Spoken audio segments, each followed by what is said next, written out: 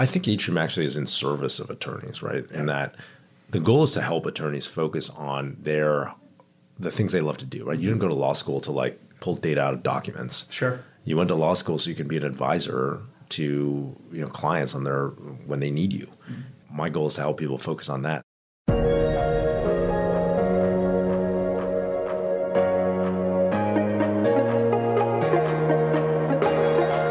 You are listening to Innovators, brought to you by Wing Venture Capital. I am your host, Zach DeWitt.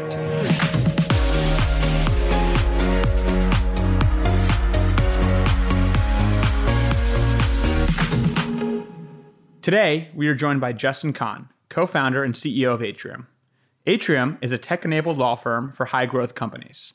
Justin is an accomplished entrepreneur, as prior to founding Atrium, he was a co-founder of Twitch, the live gaming platform that Amazon acquired for $1 billion. Atrium was recently backed by A16Z, and the company has raised over $75 million in funding.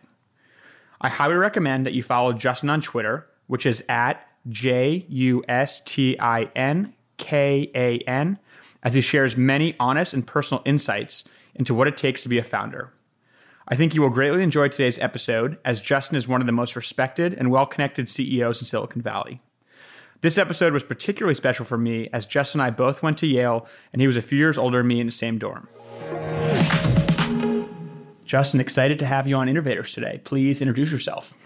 Thanks for having me, Zach. I am Justin Kan, serial entrepreneur and investor here in Silicon Valley for the last 15 years now.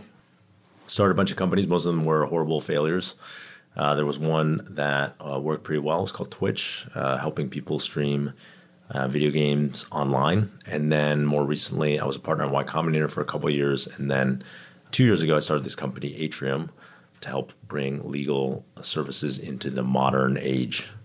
So, Justin, one thing I noticed in preparing for this interview that's very unique about your background is you majored in physics and philosophy. So you used, in some ways, both the right side and left side of your brain. And how has that helped you become a successful entrepreneur? Yeah. So at the time, it just helped me graduate. Yeah. And you are also a Yaley, so you might remember that there are combined majors at Yale. So a combined major looks like a double major because it's like physics and philosophy, but you actually only have to take half the classes of each one. And so what happened was when I got to college, I was like, I should be a physics major because my mom was saying, hey, you should study something quantitative and like a good Asian son. I was like, okay, I'm going to take something quantitative. So I went and got into physics. And I took the first 2 years and it was not that hard. And then the third year came around and it was really hard. I think I got a 17 on a test, like 17%, which in the curve was actually not, it wasn't like an F, it was like a D or something like that. But still, I was like, this is tough. So I immediately looked for alternatives. I was like, I don't think I can do another 2 years of this. And I started taking philosophy, and then I was able to graduate as a physics and philosophy combined major, which is the hack because everyone was like, wow, you did twice as much work. No, it's like I really only did half as much work. But to answer your actual question, the way that it's helped me, so first it was just about graduating. The second thing was, it really did give me, the philosophy part really helped me level up my writing, actually. And I find that with startups and business, a lot of communication is written communication. Being able to clearly express your ideas in a powerful way is really important. And so I really think that helped me set that background of background skills, or get those background skills to be able to write in a very clear and concise and powerful way. So I also want to give you a compliment on your Twitter game. You definitely have a cult following and are very forthcoming and honest in your tweets. And I think you have a lot of other young entrepreneurs and VCs that follow you and get a lot of insights from you. So I'd love to hear a little bit about how you approach Twitter and what this relationship is for you. Twitter is interesting. Twitter, I kind of probably went through the same phases where most people go through. Well, I don't know if people go through. The phases I went through were like the first thing I used it primarily to just promote random entrepreneur stuff we were always doing, right? Like I had a startup and we hit a milestone and there was a TechCrunch article I just posted on Twitter. Mm-hmm. I didn't really get Twitter. And in fact, the platform that resonated most with me was Snapchat originally, this back in 2016, because it was seemed more fun, more off the cuff. So I'd just like make these snaps of like random business content, actually, of like things I was thinking or like startup advice, stuff like that. And that really resonated with some following of kind of like younger entrepreneurs or people who were aspirational entrepreneurs. And then I stopped doing that when I started this new company because I was like, I need to focus on Atrium, and it's hard for me to focus on. I'm a very kind of monomaniac in a way. And like whatever I'm into, I'm like just going all in on that. So started Atrium and kind of like fell off on Snapchat. And then I started tweeting about a year ago, just the thoughts that were coming up for me on, things I was learning. And at the time, about a year ago, maybe a year and a half ago, I started really, what happened, the real story is like I started this company, Atrium, and I think it was a great idea. It came from my experience as a customer of legal. We can talk about that later. But it was very stressful, actually. After the first couple of months, I was like, went back to, you've been an entrepreneur. So I went back to the full level of entrepreneurship stress. I was like, did not expect that because I didn't expect it because, I've had a lot of experience and I thought this time would be different. But it wasn't, and I realized that most of that stress was really internal, not external. Whatever situations you experience every day, there are going to be good ones, there's going to be bad ones. How you interpret them is really how you feel. And so because of that, I started working on things about myself to try to be more calm and at peace with whatever was going on. And then I started sharing those things as I learned on Twitter. And Twitter for me is a way to I find that if I share something with other people, that helps reinforce it as part of my own identity. Right. It's kind of like in order to teach something, or in order to learn something, teach it, is what I say. I actually said that on Twitter, and people were like blasted. They were like, "That's super ignorant." Like they were blasting me for it. But I really believe that if you want to learn something, you should teach it. And so by talking about some of the stuff I'm doing, whether it's meditation or fitness or kind of cultivating a sense of non-attachment to outcomes. When I share that on Twitter, it really helps me reinforce it in my own identity. Yeah, I mean, you've done a great job, and I've learned a lot from your tweeting, and I hope that all the listeners check out your Twitter account. It's definitely worth following. So Justin, certainly Yale had an entrepreneurial culture, but nothing like what Stanford has or some other universities have. And where did that inspiration come to start your first startup? Yeah, so my first startup was a calendar website called Kiko. We decided to start it right when Google Calendar, like a year before Google Calendar came out. So Gmail had just come out, and we're like, someone should make a calendar that's similar to this, kind of like an Outlook style drag and drop calendar on the web.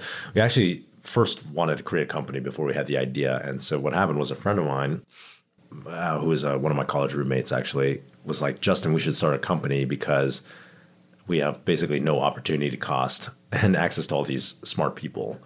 So partnered with him and another friend of mine, Emmett Shear, who is now still the CEO of Twitch. We started many companies together.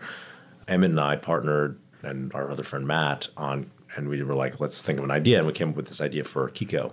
So that was the first startup. We kind of started in our dorm at Yale.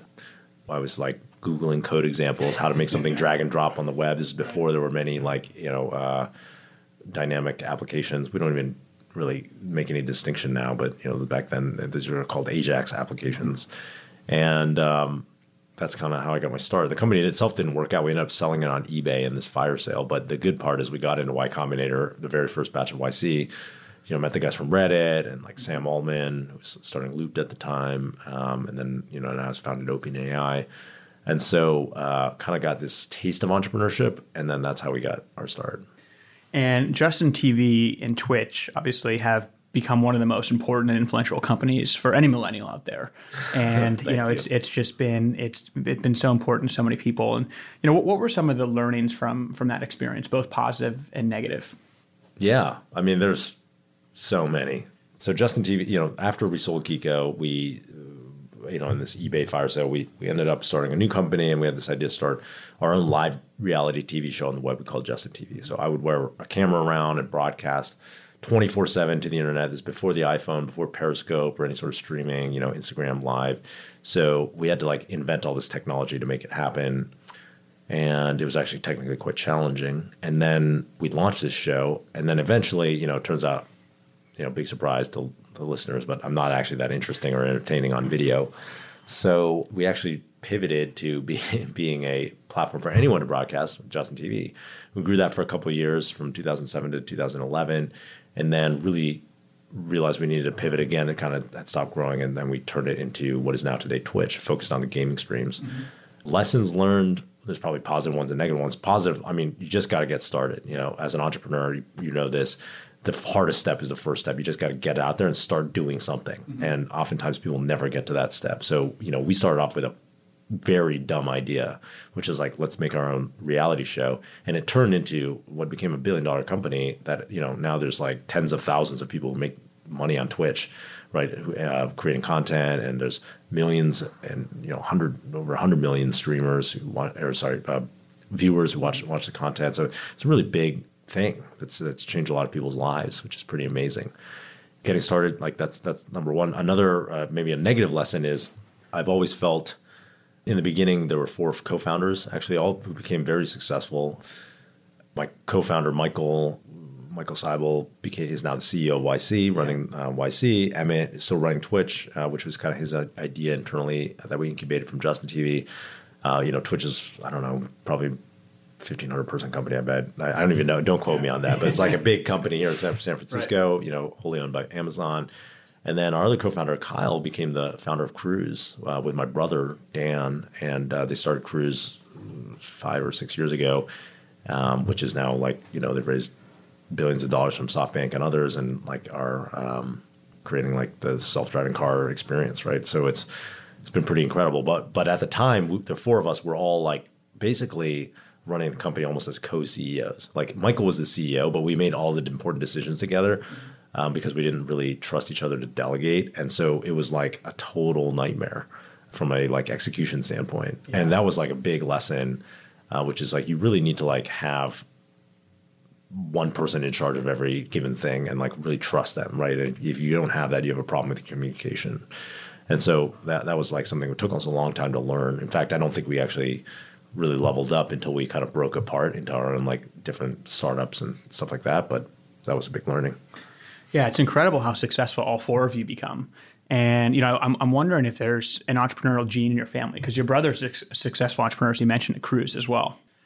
Yeah, I guess so. I mean, it's kind of like, I always think about it like that movie American Gangster, about Frank Lucas, where Denzel Washington plays Frank Lucas, and Denzel's like, all his brothers become like, drug dealers because he was like, he became one and he kind of sucked them in. Maybe it was a little bit like that. I got into entrepreneurship kind of accidentally, but then I was here in Silicon Valley, and then my brother Dan graduated during the recession in 2009. He couldn't find a job, so kind of helped him get his first job here at a friend of mine's startup. So that was his introduction, and then I remember him distinctly being like, "I'm not interested in technology startups." Well, guess what? A couple of years later, he's starting a startup because the average of your 5 closest friends, right? And if you're here in Silicon Valley and people are starting startups, and he got into startups. Then our other brother graduated in 2010 from USC and moved here after a couple of years to go to coding boot camp. He's had a successful career here as an engineer, and he's a first or second engineer at a company called Alto, Alto Pharmacy. So, so just a lot of, I guess there is a little bit of it in the family. Yeah, that's great to hear. And then fast forwarding to today, let's talk more about what Atrium is, your current endeavor. Absolutely. So Atrium started off as, I had this problem as this involuntary power user of corporate legal services. Mm-hmm. Everything I wanted to do at a startup, I ended up like paying a tax on to attorneys, whether it was fundraising or an M&A, anything I wanted, major commercial contract. And so there were some things I really liked about it. I loved the experience of having an expert who had been through the whole process before, advised startups and like had expert advice, like coaching me through this difficult situation. But I didn't love a lot of the other stuff around delivery of the service, right? It felt like there was no transparency around like what are even the steps that have to be done. There was not a lot of project management around it. Oftentimes deadlines, kind of came and went. And then there would, opening your legal bills would feel like playing Russian roulette, right? Like it's just like random. 2,000 here, 8,000 there. Right. Sometimes it's just more than they thought, and like it took more time. Right. We thought of Atrium as like a way to solve that problem, and the way we thought about it was, can you kind of build a company from the ground up that both has legal services that kind of lawyers that provide legal services, expert advising, which is the part I love, but also innovate on some of the stuff around process, around sales and marketing, around the technology component. So like how people do work and like what parts of the work can you automate doing so that the attorneys can focus on the higher leverage stuff and really advising clients. And that's really what we're setting out to do at Atrium. So on your website, it's advertised as legal services for startups. Is the idea to work with a lot of these startups, which don't feel like enterprise sales today, but fast forward, 5-10 years from now, and these are really important generational companies you're working with, and also kind of start moving up market to larger companies as well. How did you decide to start with startups? Yeah, starting with startups was kind of what I knew. As at partner in YC, I really knew startups and kind of my voice is resonates in startups, and so really started with them. And then the idea is like as these companies grow, we'll continue to move up market and grow with them and offer more and more different types of services to startups. And so that's what we set out to do about 2 years ago. And the companies that were Series A companies then are now some of the Series B or Series C companies, and kind of crept up market as we've gained more traction, as we've like kind of built our brand. And if I'm a startup and I'm going to use Atrium versus use, one of Gunderson or Orc or one of the big firms, how is my experience different with Atrium? Yeah, so there's a couple things. Like a lot of it is basic stuff that you would expect there to exist. So we think about it, the technology that we build is like the talent experience of what our internal talent teams use, and then the client experience. And on the client experience side, there's a lot of different stuff I'm really excited about. The first is that we really think about how do we move as much of this stuff online as possible.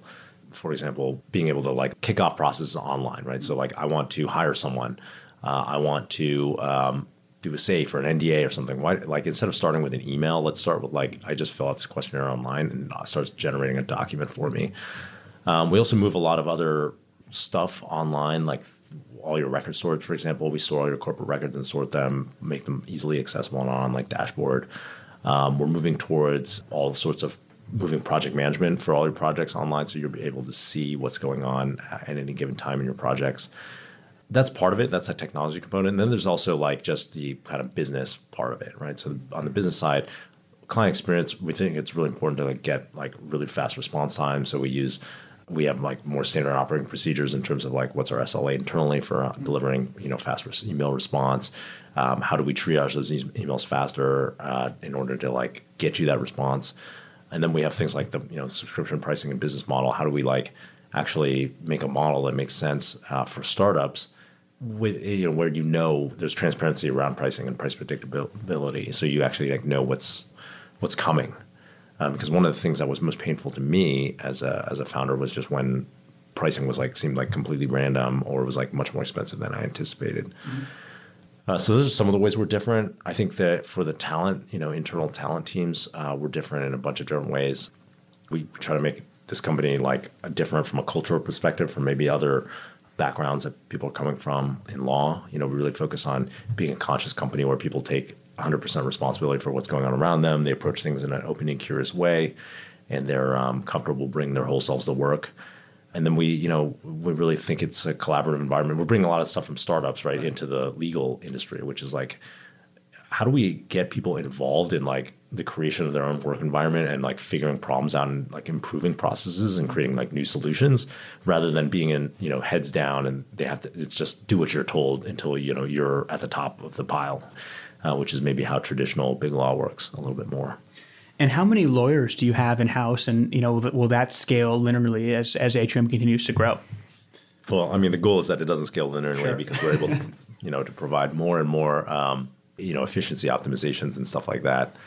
We have about 30 attorneys on our Atrium LLP team, mm-hmm. and there's about 70 people on the legal team overall. What would you say the hardest thing you're doing at Atrium is? I think the hardest thing at Atrium is that it's such a cross-functional company. So Atrium brings together all these different people from all these different backgrounds. There's from legal, product, engineering, sales, marketing, and they all have to work together, and they have to work together on creating something very new. And with legal work and legal outputs, it's not like one thing, right? Like it's not just a financing or a hiring an executive, documents to hire an executive or here's how you do board consents or something like that. Legal actually encompasses all sorts of different activities. that people do for you, lawyers do for you. And so really making sure that we are building a company that can execute on all these different things cross-functionally has been probably our biggest challenge. And that's why I'm so invested in creating the culture here at Atrium where people feel responsible for what's going on and they have empathy for each other and they really work in a collaborative way. Because without that, like you can't work on, you can't execute on this stuff. Mm-hmm. How do you decide your roadmap? Because, legal has so many components to it. I imagine you're getting requests all the time from customers to build this or build that. And, how do you really, narrow in on what matters? Yeah, that's a good question. I mean, I don't think it's much different from traditional product teams. Mm-hmm. So what we do, it's actually a much more thorough process than I had ever had in any of my other companies. It's, the PMs here and our VPD, Chris, run a collaborative process across, it's very cross-functional with the legal teams, with customers, really understanding like what are the needs and then trying to figure out what's the highest ROI things for us to build. Mm-hmm. And the same is true on the operations side because there's a lot of operational things that we need to do. So we created an operations roadmap as well in terms of like how do we create standardization or like tooling. Maybe that's not like we're building it ourselves, but like adopting the best in class tooling. Mm-hmm. It's just about having a ROI-based prioritization roadmap that incorporates feedback from all the different stakeholders. It's like, it's no magic bullet, I guess. What reaction have you had from some of the big law firms? I mean, you're going after legal services is a massive market, and there's a lot of incumbents who have a lot to lose here. And you're the hot upstart company who's really challenging their solid ground and their positioning. And how do you think about their reaction and how you can kind of counter that? I mean, the reaction is what you might expect. There's some people who are like really interested in innovation in the industry, and there's people who are like excited, and then there's a lot of people who are like dismissive, which is kind of maybe what you would guess, right? Which is to say like, oh, no one good is going to join a firm that's new or doesn't have a brand, or like clients won't use it, or it's only good for like very early stage clients, and then eventually you're going to need a real law firm or something like that. That might be what people say. And, I think for us, we just have to prove it one step at a time. It's to prove that we can do excellent, high-class work. And we really did hire all these attorneys from big law firms. So they all have big law backgrounds. So, it is the same people who would be doing your work at a different firm. So there's that. But then there's it's really just proving it and then doing excellent work on bigger and bigger deals. And as we do that I think a brand builds itself. There's been a lot of recent financings in legal tech, and everyone in venture talks about the why now. Why do you think that is? And there's been such a proliferation of innovative companies being started to disrupt the legal space. I think it's probably a part of the broader trend of like the kind of SaaSification of everything, mm-hmm. and how every different vertical or functional area in a company is getting more and more SaaS software. So whether it's HR with companies like Lattice or something like that, or then you have legal, and then there's just tons of companies coming out in legal, like whether it's Akira or other things like that, right? Ironclad, yeah. And so everything area of industry is being SaaSified, and now investors want to invest in SaaS, and so that's how kind of fueling this. Like legal is one of those areas. I don't know if there's like a why now in terms of legal outside of I think people are interested in building SaaS applications for everything. Right. Maybe it's just more that software is bleeding everywhere and taking over every industry, and legal's a huge industry. It hasn't changed for a long time, right? So, it's so interesting. Even in traditional law firms, dealing with timesheets, so many lawyers are so old school in how they approach that. So, it is really refreshing and exciting to see a company like Atrium. And I've heard so many good things about what you guys are doing from customers. I mean, so many entrepreneurs I meet have switched over to Atrium, which is great to hear. And they really talk about the consistency of the billing and how easy it is to start a process online as opposed to having to send an email or call someone. So that's great to hear. So one question I want to ask you is, as we talked about how obviously the lawyers will not scale linearly with the company. How will you use artificial intelligence, machine learning to help Atrium grow and stay on top of all the processes you're helping improve? Yeah. So the first thing is people often ask when I'm starting, you're going to create an AI lawyer or something like that. And I don't believe that's anywhere close to happening. The place where we see AI, really machine learning models helping us is the low, kind of really low level work. Yep. And so, one example is parsing and understanding legal documents. when we ingest clients' legal documents to understand like what was the state of their company, one of the things we do is run them against a bunch of ML models that classify them. For example, say this is safe, this is a convertible note, this is an employment agreement, and then we can take those documents and run them and figure out like map them against the schema basically. So for a safe, for example, which is an investment document, right, that you might use to invest in a startup, it might say, hey, what's the investment amount, what's the valuation cap, et cetera, and who's the investor name, address, and we can take that key information and put it in a database. So then afterwards, if you want to do something like render a cap table, that can be like a program instead of someone like sitting in front of Excel and like generating a cap table by hand, right? Is computer vision going to play a big role in what you guys are doing too to recognize all the documentation? There's a little bit. So we OCR the docs and stuff like that, but I wouldn't say that we're like innovating that much on that. I mean, we have a pretty robust document pipeline in terms of like how we process all these documents because we are processing like tens of thousands of documents. But I think that that's kind of where it's at. So we've talked a little bit about the hiring strategy. We talked a little bit about the product strategy. And I'm just curious, this all rolls up to you. How do you allocate your time in a given week? Yeah, that's an interesting one. So I really focus on, I try to stay in my zone of genius. And a zone of genius is, so most CEOs that I talk to end up in their zone of competence. Actually, most CEOs and executives and pretty much everyone. Every professional. Yeah, and a zone of competence is like the things you're good at doing, but maybe you don't get energy from them. Mm-hmm. And the problem with that is like when you're doing a bunch of things that don't give you energy throughout the day, you're drained at the end of the day and you actually end up creating a job that you hate, that you're good at, but you hate. And that's where most of my friends who are CEOs live actually, unfortunately. The zone of genius is like things that give you energy that you're good at. And so that's where you want to be. And for me, what I really love doing is I love storytelling. So things like this, for example, but that's also recruiting, fundraising, any sort of PR, right? Like those are all forms of storytelling, sales.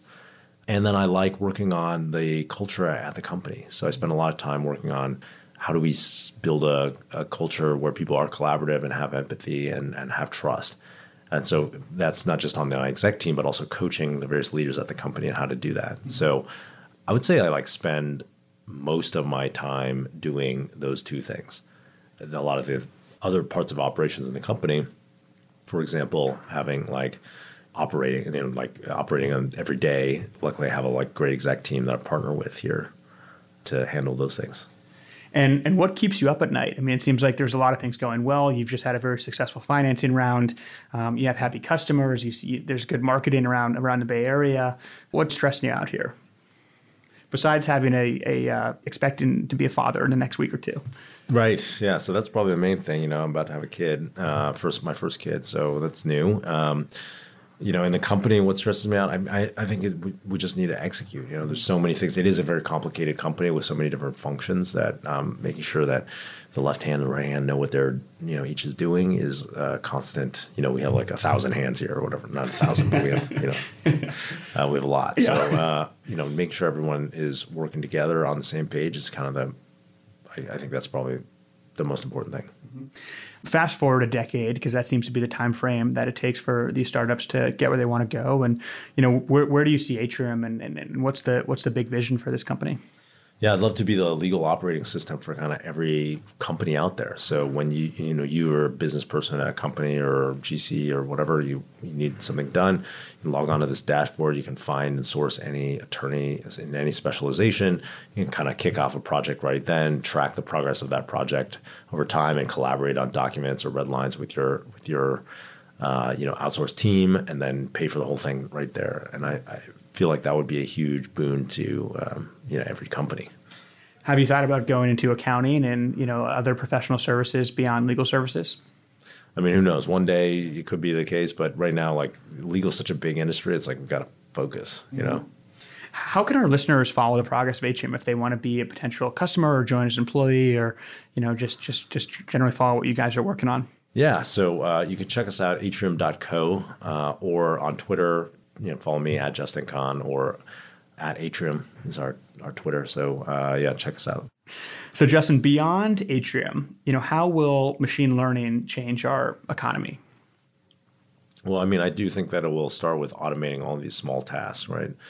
Which will probably remove a large class of jobs, which are like kind of doing more trivial tasks, or at least reduce how many of them, but there are, which is a good thing, actually, in a way, because it means that human beings can be freed up to do more interesting, creative work.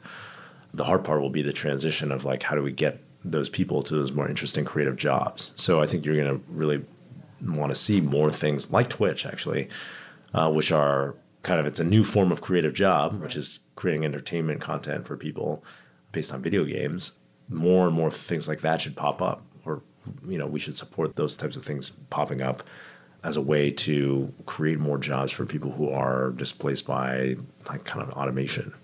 What does it mean for students in law school? I mean, if Atrium is the future, would you make a different recommendation to a friend who's considering law school? Or, how do you think about that? Well, I think Atrium actually is in service of attorneys, right? And that the goal is to help attorneys focus on the things they love to do, right? You didn't go to law school to like pull data out of documents. Sure. You went to law school so you can be an advisor to clients when they need you. My goal is to help people focus on that. So I think it's a great time to go to law school, I guess, if we're successful, because I think we do change that culture and help people focus on what they actually love doing. Do you think in 5 years it'll be possible to even buy software that doesn't have some form of machine learning baked into it? I mean, I guess that feels a little hyperbolic. I do think it will be, but I think that, for example, there's going to be basic apps and stuff on the App Store or something that like a timer app or something like that. But I do think the point is like ML is going to transform all software, right? And I think that the companies that are most able to benefit from that right now are probably the biggest ones who have the most data. So I do think there's an open question on like, is this, how does that affect the dynamic between these large companies and startups? And we're going to see that play out, So this is a question we usually like to ask our CEOs at the end of these interviews, and this is particularly relevant for you given, you've had multiple successful startups. But Justin, what advice do you have for new entrepreneurs who are building AI-powered businesses? Yeah, the advice for new entrepreneurs building any sort of business, really AI or not, is, you have to like really get started and just talk to your customers, right? Really creating as tight of a feedback loop between your customers and you as possible is like the most important thing. And I feel like people just, they kind of understand that. I mean, YC talks a lot about that, but then at the same time, they also want to do all these other things, like, I don't know, go to conferences and stuff like that, and like be the kind of show of being an entrepreneur. And I think it's really, really important to just focus on like, how do I tighten that loop with my customers and just only do that. I think a great example of a company that's done that well is like Superhuman, the email client, where they just like really are maniacally focused on like talking to their customers and then building something that customers really love. And so they've created this company that's, just raised money from Andreessen as well. They built a company in email where email has like been around for 40 years or something like that. And, Gmail's been around for 15. Mm-hmm. And so people are like, you would think all the like value has been sucked out of email, but there's still like improvements to be made if you just are maniacally focused on customers. Yeah, they've built an incredible product, right? Yeah. And they make you feel like you always have a zero inbox, and it's just, they've done a great job. The last question I want to ask you, Justin, is who do you look for advice? Who's your mentor or your coach or your peer group that you can talk about some of these harder problems with? I mean, sometimes there's some things you can go to your investors with, some others you can't, but who do you really look to?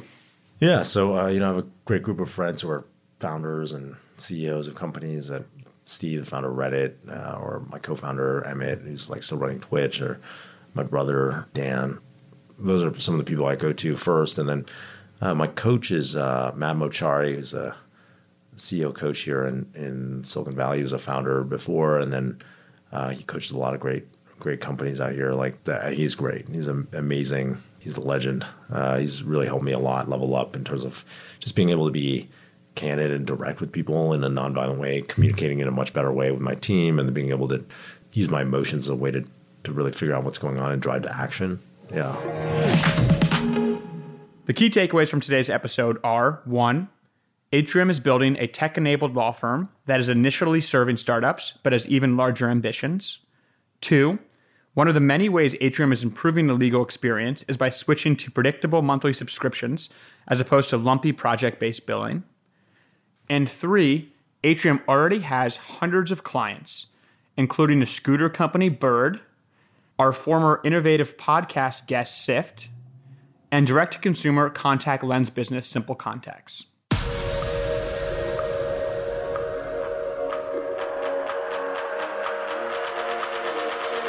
Thank you for listening to Innovators. I hope you enjoyed this episode. I would greatly appreciate if you could share our podcast with one person who you think would greatly enjoy hearing about how the next wave of business leaders is using applied AI to reshape our business economy. You can reach me on Twitter at Zachary DeWitt or email me at zach@wing.vc.